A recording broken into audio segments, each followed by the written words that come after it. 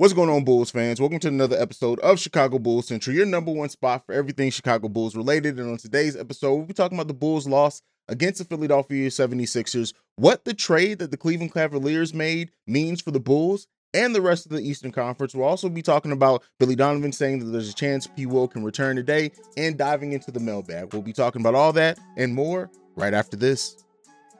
You are now tuned in to Chicago Bulls Central, your number one spot for all things Chicago Bulls, hosted by Hayes.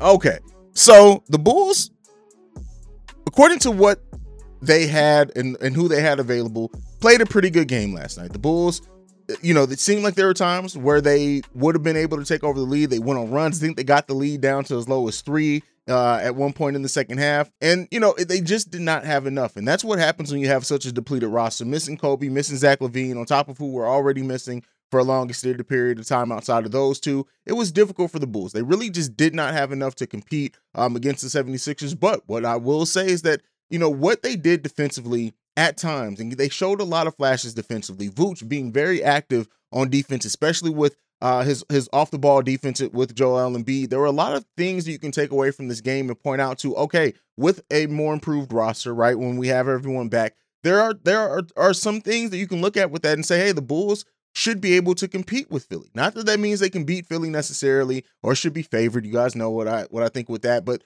definitely saying that the Bulls have enough to compete. This was a game in which, Joel did get 40 points. DeMar got over 40 points as well.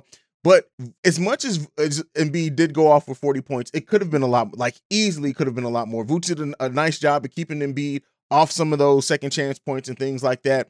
And I was really impressed with Vooch, his effort on defense and how he was still able to give us a plus game offensively, which we didn't have in our first two games against the Philadelphia 76ers. So it leaves a lot to think about with this game. And again, yes, the Bulls lost the game. Yes, it sucks for them to lose. They have another game coming up today against Phoenix on national TV, but it is what it is when it comes to that Bulls loss. The key, the more important thing is getting Zach and Kobe back healthy. Like I've said before, I'm not one person who's going to really obsess over standings as it is right now. I know a lot of Bulls fans do.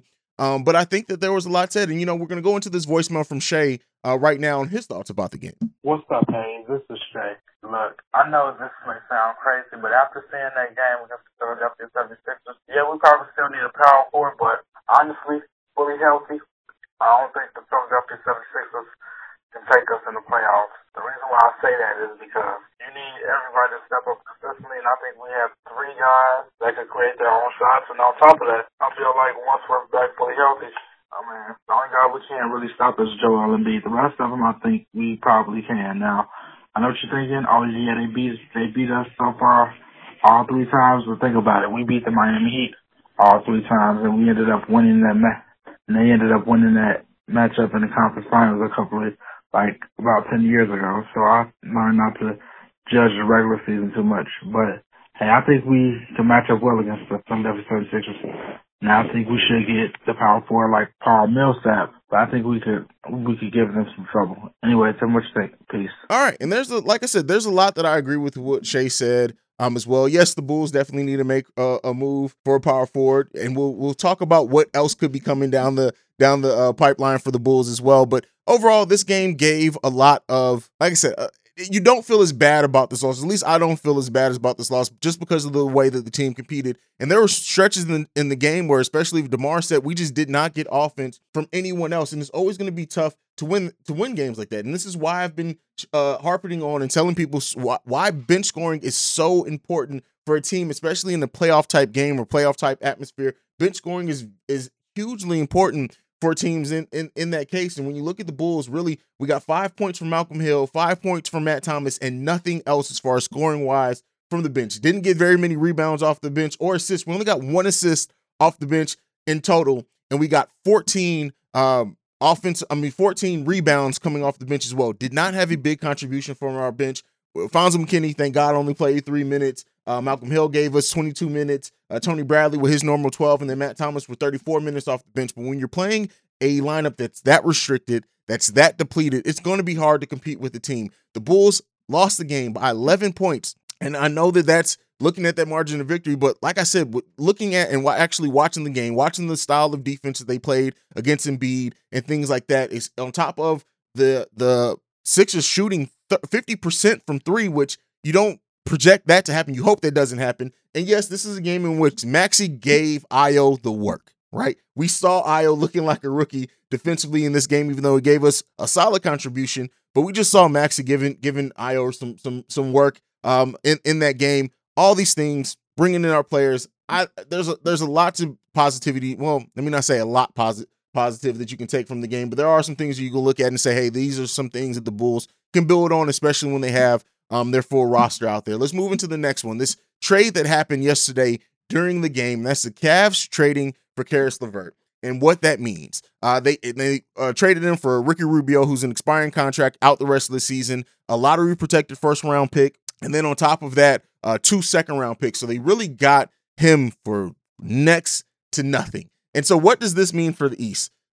Or for the Bulls specifically, the Bulls play the Cavs 2 more times, March 12th and March 26th. We're going to get to see how we match up against the team. Luckily, by that March 12th deadline, we should have Derrick Jones back, possibly Lonzo Ball. We'll see what's going on with Alex Caruso as well. But definitely by that game on the 26th of March, we should have everyone back. Add in Patrick Williams, so it's going to be fun to see how we match up against that Cavs team. But the Cavs have now moved from being a team that has been a great story over the course of the season to a team that you can easily say may get a second round playoff berth. The Cavs, if this trade works for everyone, and you know, it on paper it looks like it should, right? But sometimes when you get actual players together, it doesn't work. But the Cavs, shout out to their front office, the Cavs doing and seeing, hey, this team is overachieving from what even we expected. How can we make it better? And the Cavs going out and making a deal with an expiring contract, getting creative with things, and making a deal to bring in a player that can do really big things for them. So it's definitely going to make things interesting, at least, especially when you look at how tight the East is between the 1st to the 8th spot. It really, a trade like this can really push the Cleveland Cavaliers, as crazy as it is to say, into that 3 seed area, depending on how everything else works. And that's dangerous. That's dangerous. It's tough. Nothing really changes for the Bulls. We're gonna have to play tough like we always play tough. And so, you know, it's crazy to see that happening.